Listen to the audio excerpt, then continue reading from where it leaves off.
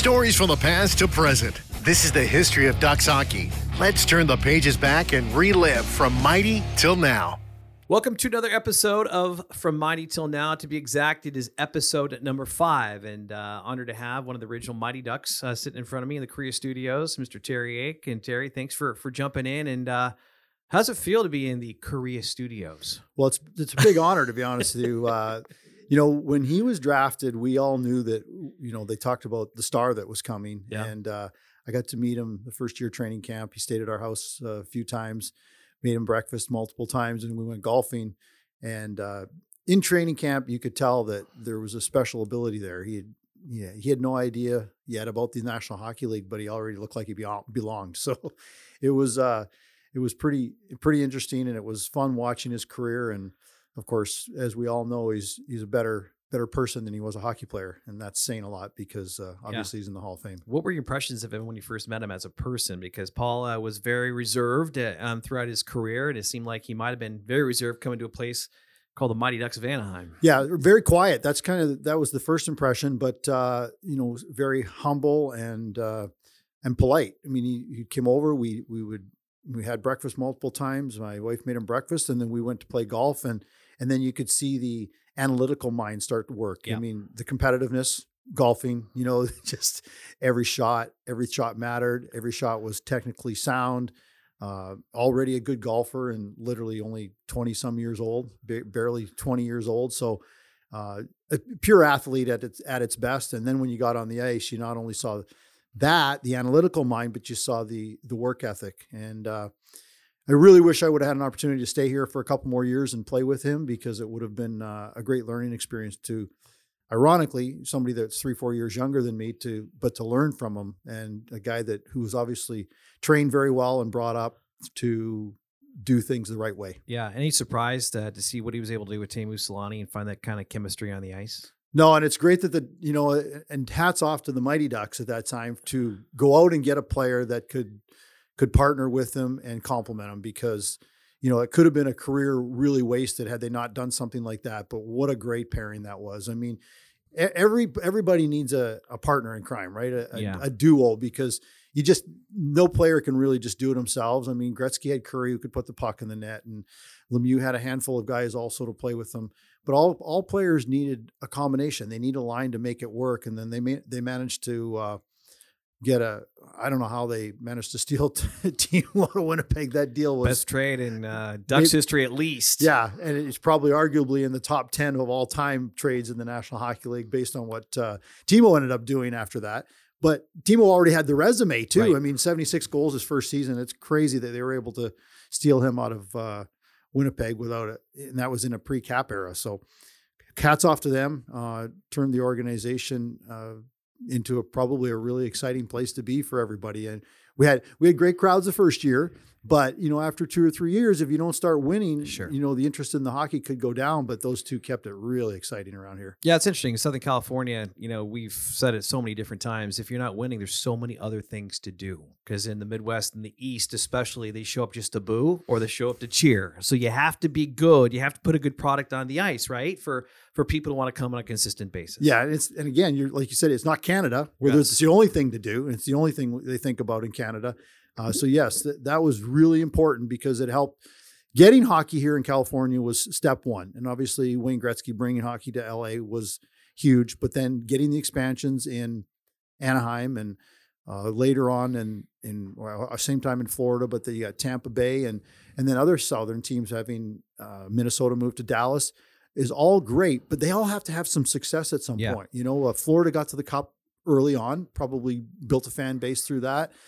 Dallas had some success not long, 4 or 5 years after going to the finals and then eventually winning it. And Anaheim needed that as well. And those two brought that excitement. And it was ironic that it took another 6 or 7 years after they parted ways and then Teemu comes back for them to win the Cup. But it was just, it's been great for hockey in North America overall because having hockey down south where a lot of people live and there's lots of money has been great for the game. I mean, look where we've come from. Everybody likes to boo Gary Bettman all the time. And, I say it very fondly. He's like, when he Yeah. came in, the league total revenue was something like 400 million. And what is it? 6-8 billion now. It's incredible. It's been quite a turnaround, but a lot of it's been part to expansion and the development of a lot of those teams, but success. And if you break that down into its finer points, it comes back to guys like Paul and Timo to making it happen here, and Modano in Dallas, and the guys Van Beesbrook and Scott Mellenby, and the guys that took that team to the finals in Florida, and on and on and on, right? And now the success in Tampa Bay, hockey in the South works. Let's go back to before expansion, though, in your years with Hartford, and what was it like playing there? And you played a good 4 or 5 years there, I believe. And where was your career going before this whole expansion thing happened? Well, I was hoping it was going really well after my first season. I had a really good year, first season in the American Hockey League. I had 95 points, and then unfortunately had some issues in health-wise in training camp the next year. Didn't make the team. Went back to the American Hockey League, and I got sick back an entire year by, a tough year with the coaching, then a tough season with me. A team that only won 11 hockey games, which set a record for professional hockey futility. So unfortunately, before you move on from there, the Ducks are experiencing something tough this year. What was that like, winning 11 games in the National Hockey League? It's not good. It's not good for you. It's not good for your psyche. I mean, I think it's really set me back a lot. So, when the Ducks win hockey games, it's important. It's important not only to win. I mean, we can joke about the Connor Bedard stakes, right? Right. Trying to get, that pick. It's not guaranteed because of the lottery, but you still need to win hockey games. These guys need the confidence because some guys are going to get a little bit rattled. If you continually are fighting to tie games at the late in regulation, if you're continually coming off the ice and the coaches are upset because you've made mistakes that cost you hockey games, it becomes difficult. And that's what that year was like for me. And it took an entire rebuild. And I say all the time that 14 of us went to Springfield the next year, and Jimmy Roberts took over, a former Montreal Canadian, 6-time Stanley Cup champion. And I say to many people, outside of my dad, he was the best coach I ever had. And he turned that group around. Basic, simple philosophies that the Montreal Canadiens had used for many, many years. And we went on. I went right back to leading the American Hockey League in scoring again. And we won a Calder Cup. So we went from 11 wins to a Calder Cup champion the next year with 14 of the same players that played the season before. So then I finally started getting some opportunities. I got 15, 18 games that year. The next year I played 20 some.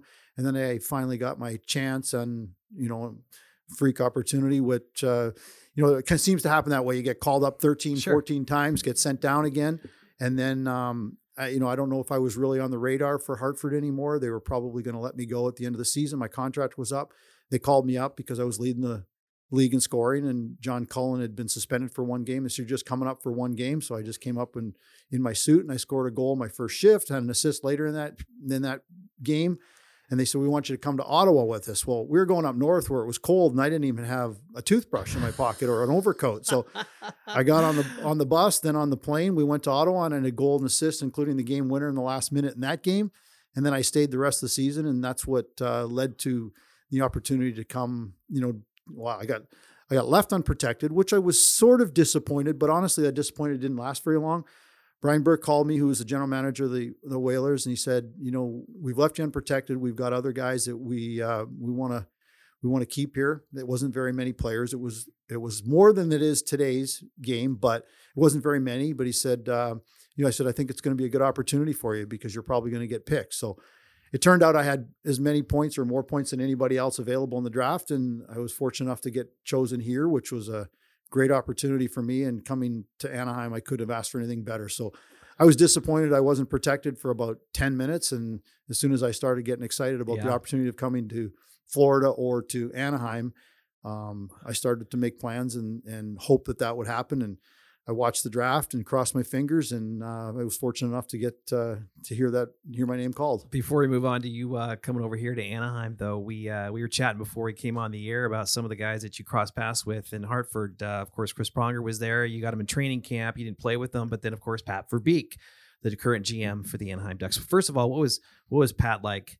Because we hear about the past and the way he was as a player. What was your experience with him? Well, he was a pit bull. I mean, really, to put it mildly, he was a guy that he wasn't very tall. I mean, I think 5'10" maybe, but built like a brick. Yeah. And in on every battle, and somehow still scored 40 or 50 goals. I mean, it was unbelievable. He had the ugliest stick that you've ever seen in your life. He had a knob that was the size of the end of a baseball bat. I don't even know how he held onto the stick. And yet he could one-time it like anybody.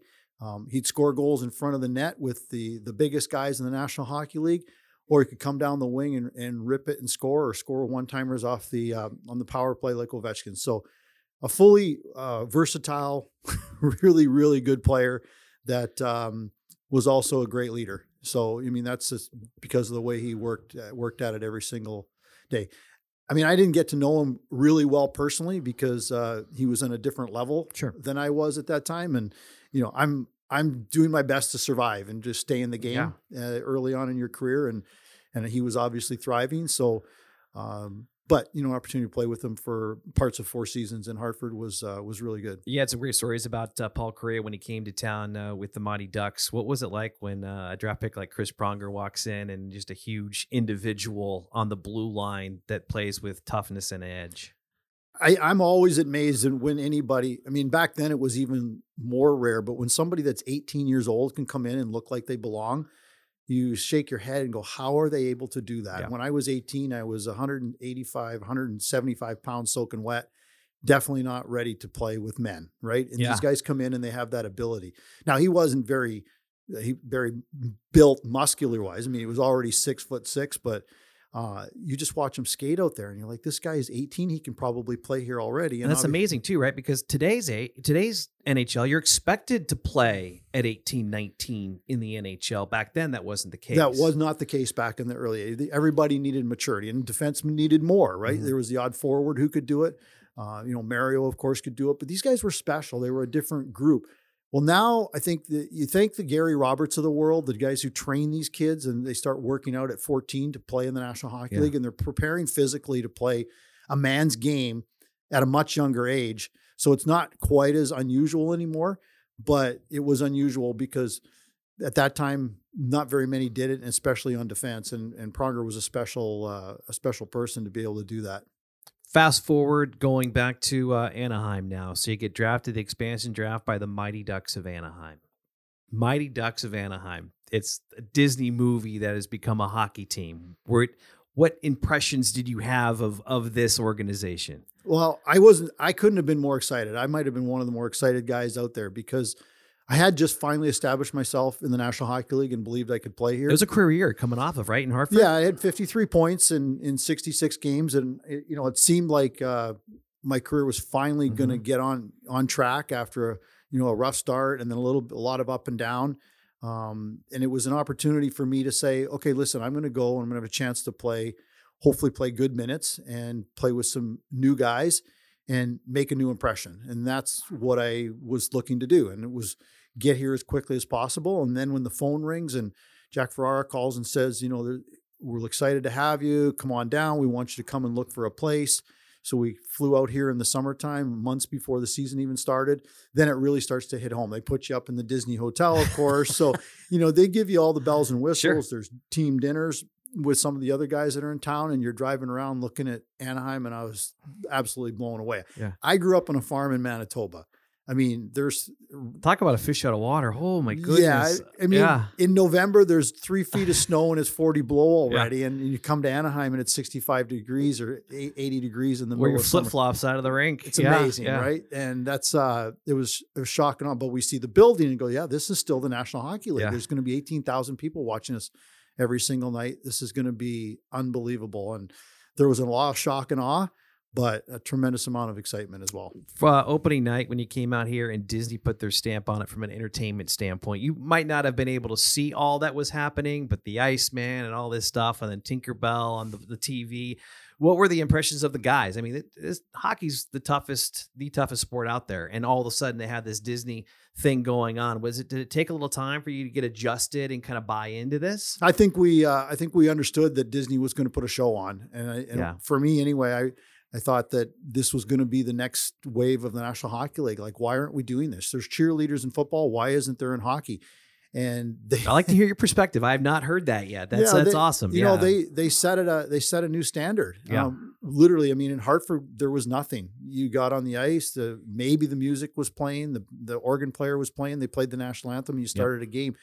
I think it was time. It was time for the National Hockey League to start picking it up. And now if you look, the Mighty Ducks set the standard for around the National Hockey League for everything from cheerleaders to ice crews to, mascots to everything else. And, Wild Wing being one of the best of them, still around to this day, withstanding the test of time 30 plus years later, is credit to the creativeness of what they did back in 93. Yeah. What was it like traveling from city to city? Because of course the movie was utterly popular, the fans, I'm sure the kids, and that became like the best selling jersey in the National Hockey League. What was it like being on the road wearing that Mighty Ducks crest when you went from building to building? I think we were very proud of it. We all were, because we had an opportunity to do something special. We consider ourselves, the rejects of every team, and we weren't allowed to say the word expansion, but we were the offloads from every other team. And we were here, all of us, whether we were older guys, and we call them older, the Randy Ladouceurs who were 30, or the younger guys who, from Stephen King and myself and Sweeney, who were in our early 20s. We were the guys that weren't necessarily wanted by our other teams, and we were going to prove these other organizations wrong. There's nothing better than going into Canada on a 4-game trip and sweeping Vancouver, Calgary, Edmonton, and Winnipeg and getting to fly back.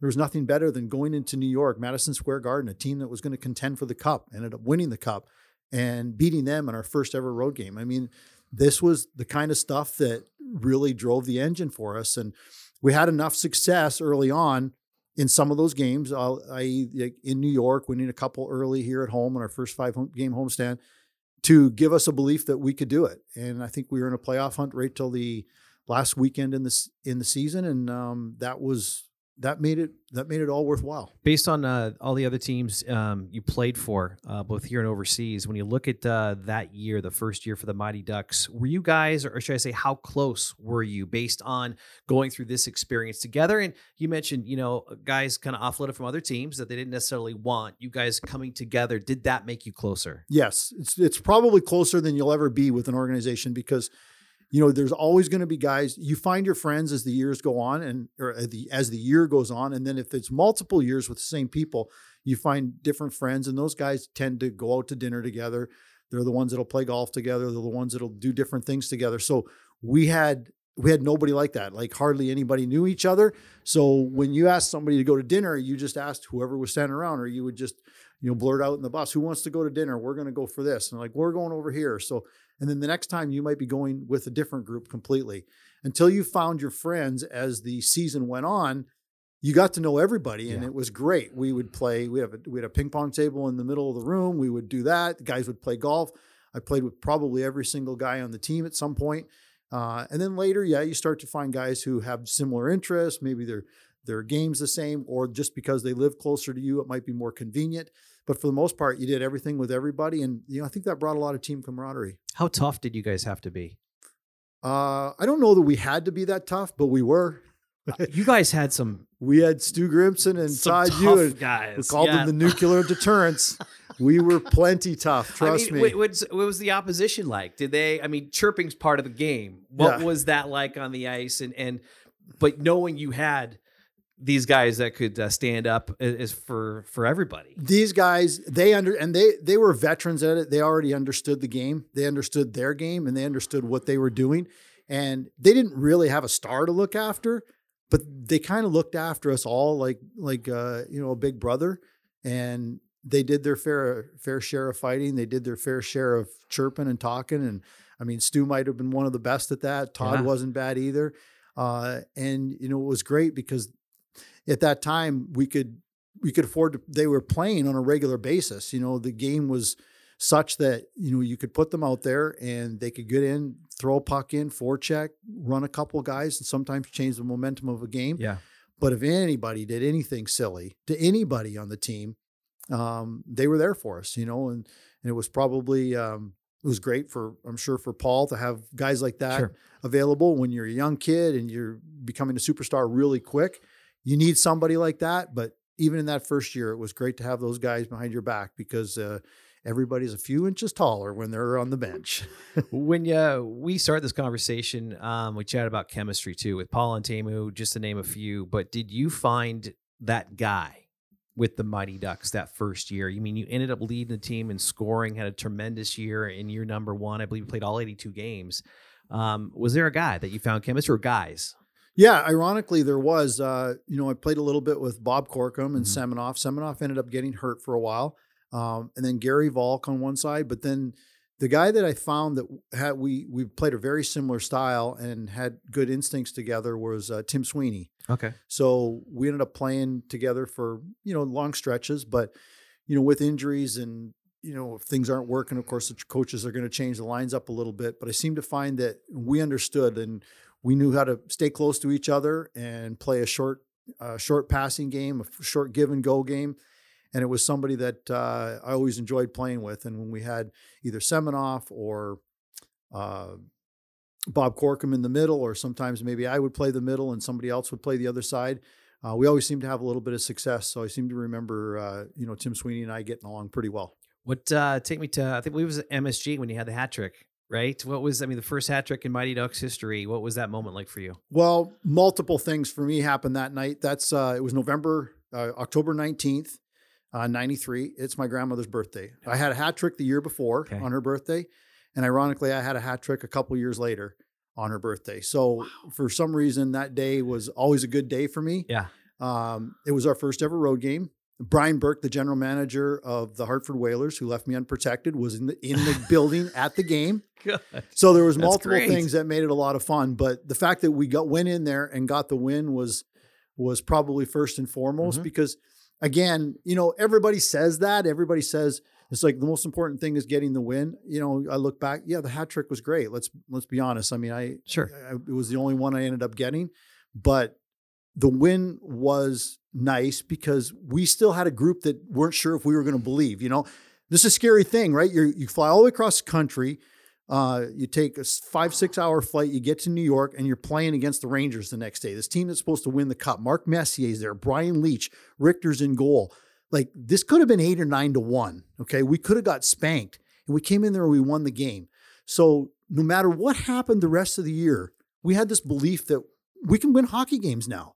And this was only game 6 of the season. So that was a really important thing. And I think for me, not only did it help me, breed a little bit of confidence, but I think as a group, I think we gave him an awful lot of confidence. I mean, listen, Guy probably stopped. I don't even know what the shots were. He probably stopped 45. But we got the job done, and that's that's what's important. Well, I'm glad you brought him up because we get to talk so much, but I never get to talk about him. When did you realize Guy was going to be the face between the pipes for this team?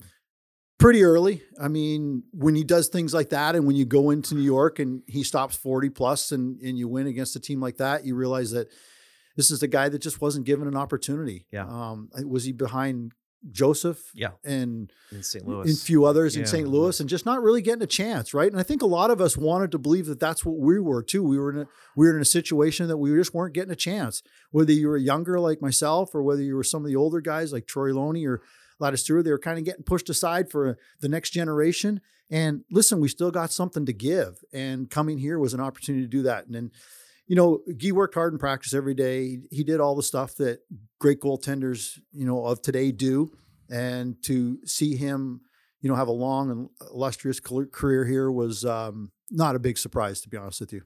For everything that you went through and the team went through in that first year, what's it like to see the NHL continue to expand and go to a market like Seattle? I'm thrilled about it. I think it's great because for the same reason, I think there's a lot of hockey players.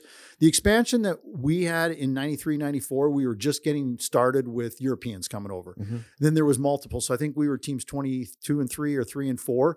So there's been 8 more teams since, right? And a lot of those are filled with, players from Russia and around Europe.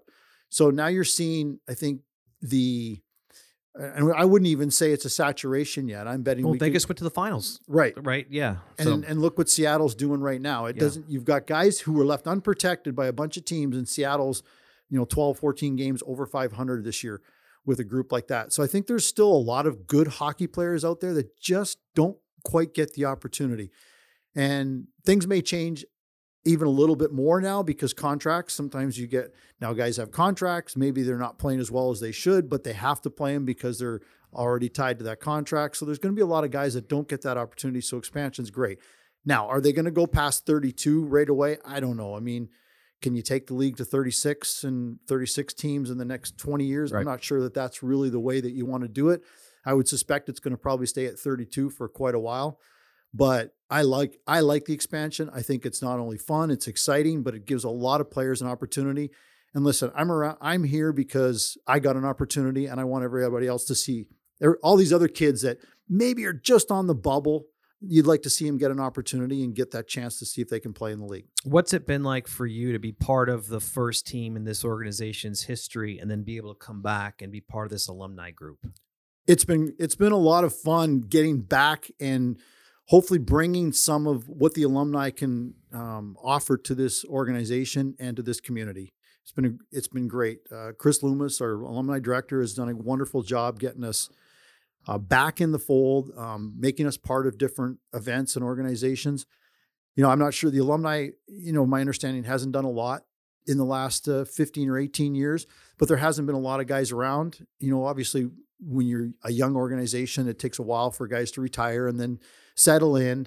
Sometimes it takes 2 to 5 years before they actually want to do anything because maybe they're either upset, scarred at the game, or trying to figure out their next career. But I think it's a good opportunity now. It's time. It's been almost 30 years we're closing in on. It's crazy to think about, but it's closing in on 30 years that this organization's been around. And, we want them to lean on us. We want to be there. We're more than happy to be the face of the past, which will hopefully bring some excitement to the future. I mean, the fan base that is now were the teenagers that we signed autographs for when we were playing. So, we hope that they, and I know that for a fact because I've run into many of them. In fact, I play hockey with a couple of them who brought cards signed personally to them when they were 12 years old. So it's, those things are a lot of fun to see. And it's really nice to be able to come back and help out a little bit. When you first came on the scene, hockey in Southern California was something new. You mentioned the Gretzky, mystique is what kind of brought things out here to the West Coast. But now you have what the Samuelis and the Anaheim Ducks are doing with junior hockey with Great Park Ice. And then, Terry, you got guys, handful, if not more, that are going from the junior Ducks to the NHL. Could you even, put that in perspective back in the day and then see everything grow the way it's grown? Well, not when we first came here, because you looked at the area, there was 1 or 2 ice rinks besides the Honda. We practiced our entire season here at the Honda Center, which was back then the Arrowhead Pond of Anaheim. And then KHS, which is just around the corner, was here. I don't know that there was 1 or 2, there might have been 2 other rinks in the whole area. Now there is countless number of rinks, albeit ice is pricey. But it's pricey all over the country. But there are a lot of good hockey players here. I'm actually coaching a couple of different teams. I'm coaching a 14U team and a 18U team. There's some talent in this area. And obviously, if we can get more and more kids to play hockey and they take hockey as their sport, we'll get that talented kid that would have been a baseball player, a football player, a basketball player, a golfer, a soccer player, or all the other sports that are available here that in Canada, most kids don't play because they all play hockey. Right. Or maybe in the Northwest, there's a couple of options, but still hockey's the thing. The more and more kids we can get to play hockey through the excitement of the Ducks, through the opportunity because of the building, because of the Learn to Play program, because of the Ducks players, because of the Ducks alumni, whatever it be, then we're going to get more and more good players coming out of here. And hopefully we'll have the next Austin Matthews drafted first overall, or 5 first rounders like St. Louis had 4 or 5 years ago with the Chucks and Clayton Kellers and Trent Fredericks and guys and Coonins, those guys, that 5 first rounders out of St. Louis. Maybe we can get something like that coming out of Anaheim here soon. And, it'll be a great feather in the cap of the hockey program. And I think they've built a really good program here and it's being done right. And that's going to breed some really talented players. Well, hockey fans, keep your eyes open. Terry Yake's around the rink. We've, Guy and I have seen him come by and say hi at the set. So always good to have you come by, say hi, see you there. And don't be a stranger, man. We'll be doing this again. And actually, you're going to sit in with Guy and I on Ducks Weekly coming up here very soon. So thanks for doing this. Thanks for taking the time. And awesome to have your signature up on the wall in the Kariya Studios. My pleasure. Great job, guys. Thank you. You got it. This is an Anaheim Ducks original production on Duck Stream.